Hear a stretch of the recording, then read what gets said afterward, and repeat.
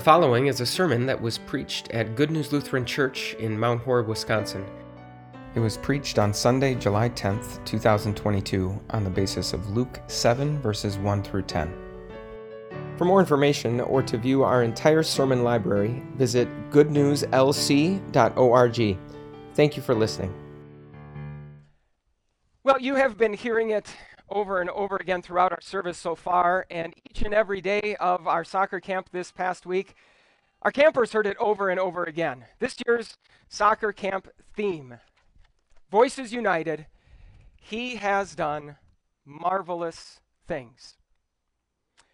And all in all, I think it worked out pretty well as far as soccer camp themes go, but I gotta tell you, there were some other themes that we considered but didn't end up using.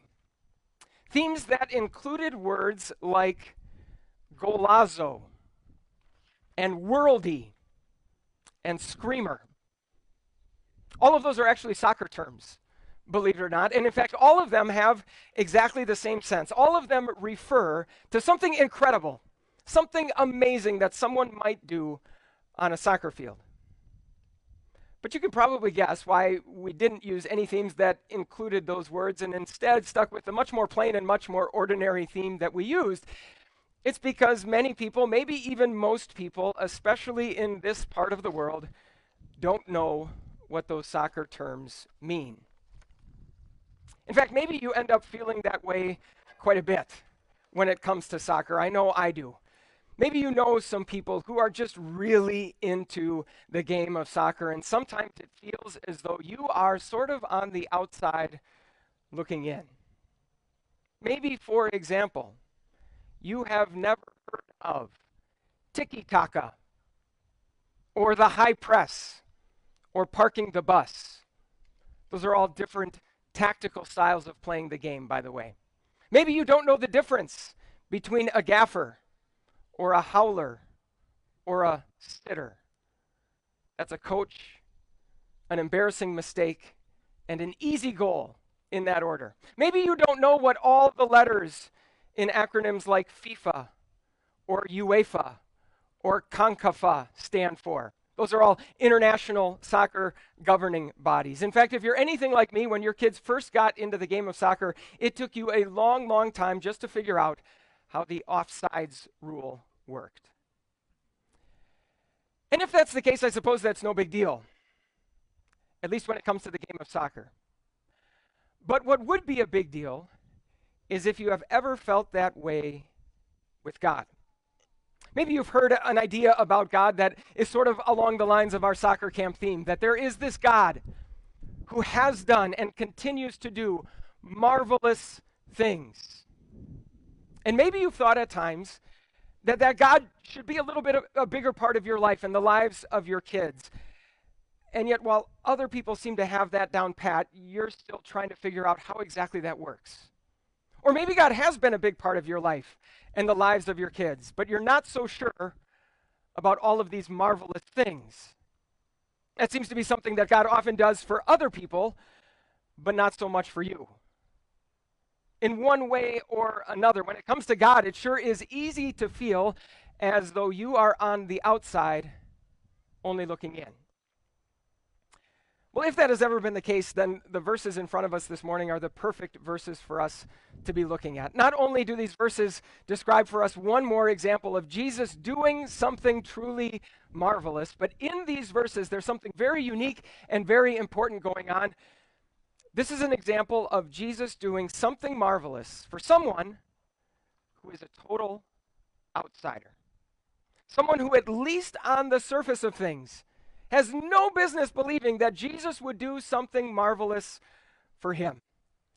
And so as we look at these verses, we're going to see that when it comes to this God who can and does do marvelous things, he does not require you first to become an expert in some elaborate set of rules. He doesn't wait to make sure that you know all of the technical jargon or all of the slang terms. No, instead, as we look at these verses, we're going to find out that you don't have to be an insider for Jesus to do marvelous things for you.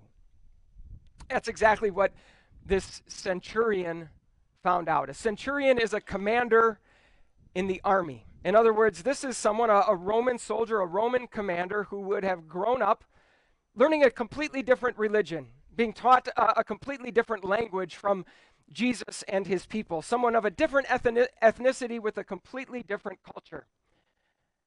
Not only that, but this man was an emissary, an ambassador, an agent for the oppressive foreign superpower that had taken away from Jesus and his people their independence and their freedom. And so this is the last person on earth, perhaps, who would have had any right to expect that Jesus was going to do something marvelous for him. So why did he expect that? Well, as we look at these verses, we might be tempted to think that it was because of the stats that he had been piling up. When this man finds out that Jesus is in town, he sends this delegation of Jewish officials to go and bring his request to Jesus to speak on his behalf. And yet when these Jewish elders go to Jesus, they don't just relay the man's request. They instead tell Jesus all about this centurion.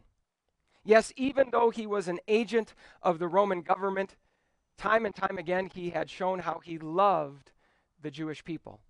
Not only that, but he had personally financed the construction of their local synagogue as a group of people that is in the process of putting up a church of our own. We know all too well that this is more than just picking up the tab for everyone in your group at Culver's when you go out to eat. This was a very generous contribution that this man had made. And so it's on that basis that these Jewish elders go to Jesus and say, this man deserves to have you do this for him. He is worthy of you granting this request, and he's got the statistics. He's got the record to prove it. So maybe that's the key. I don't know specifically what marvelous thing you might be looking for Jesus to do in your life right now. Maybe someone that you love, someone that you value highly, just as was the case with this centurion, is sick and is about to die, and you want Jesus to cure them. Maybe you don't feel that spark in your marriage that you felt on the day that you got married, and you want that spark to come back. Maybe all of your educational or career ambitions have sort of stalled, and you're just waiting and hoping for some kind of big break. I don't know what marvelous thing you're looking for, but maybe this is the key. To start piling up all the right stats. Start going to church, praying more, reading your Bible more, volunteering more, donating more, mending broken relationships, cleaning up your language, stopping the drinking. Maybe that's the key to success. Getting Jesus to do this marvelous thing that you want him to do exactly the way that this man did. Proving that you are worth it, piling up all the stats that make it clear that you deserve it. Except that this man didn't. I have no doubt that what these Jewish elders said about this centurion was absolutely true. I have no doubt that time and time again he had proved how he loved the Jewish people. No doubt that he had written this big, giant check to help them build their church building.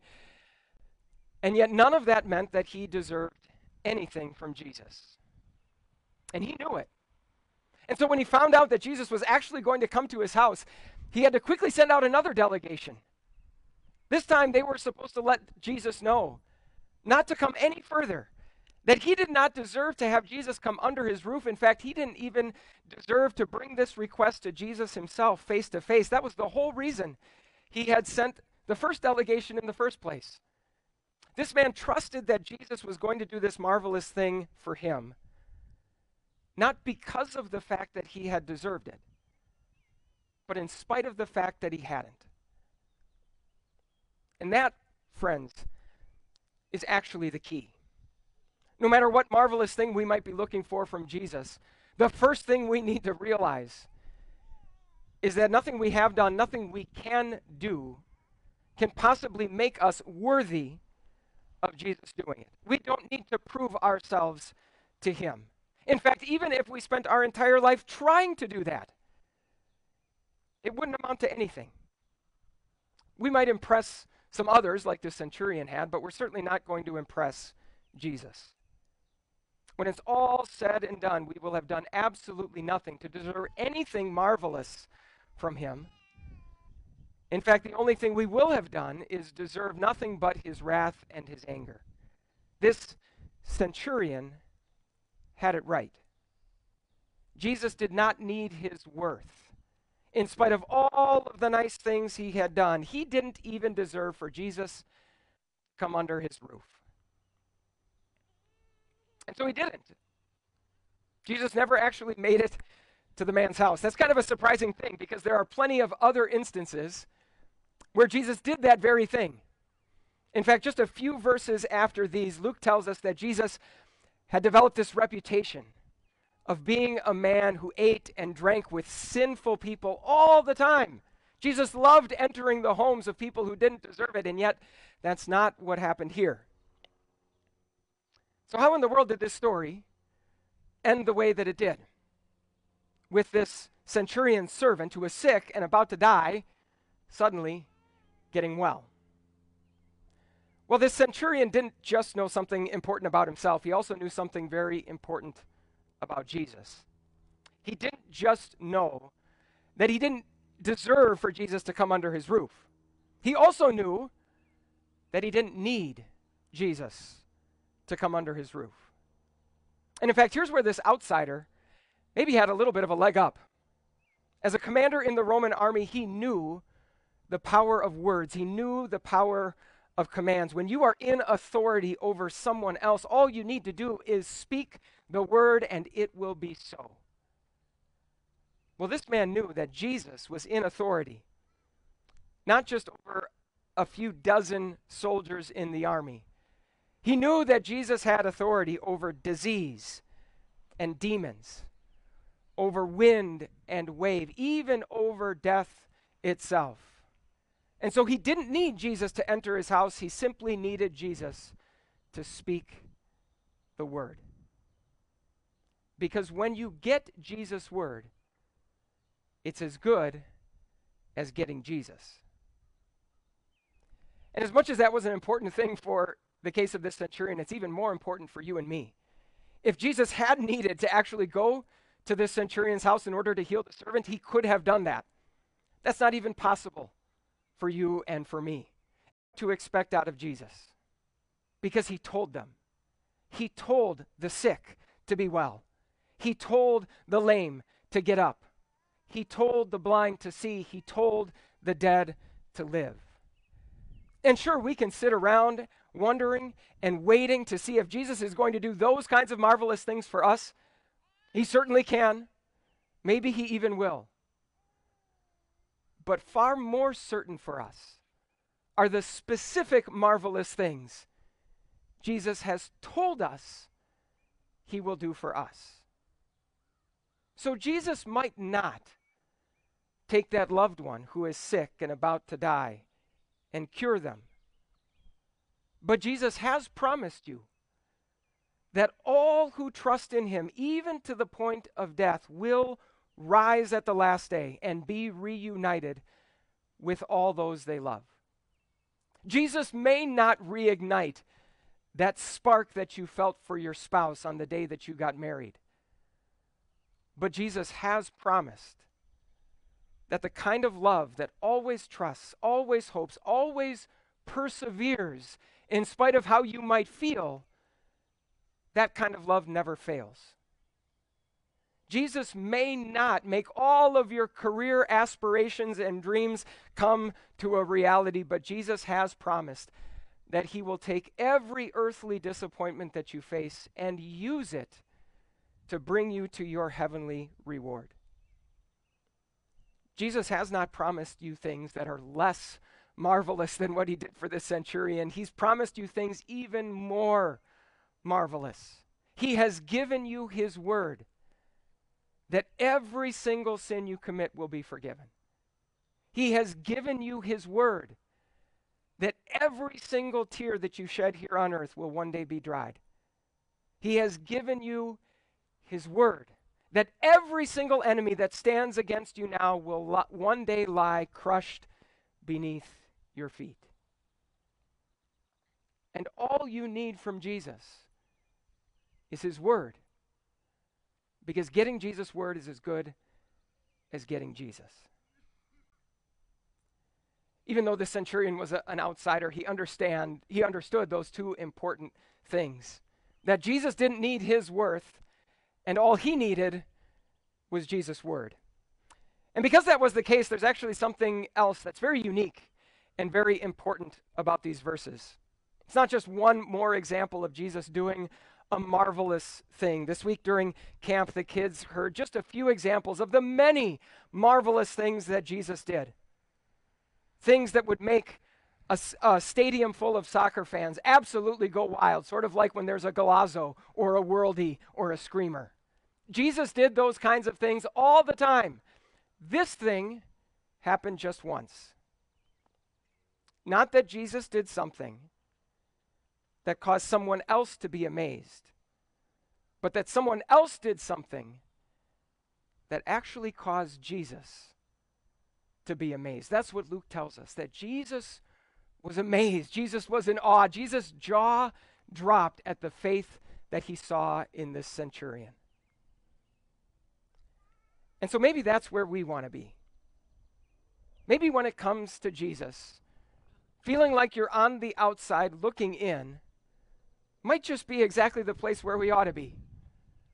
That in a world full of people who think that they need to, or maybe have already, proven that they deserve things from Jesus, to be an outsider who knows that Jesus does not need worth from us.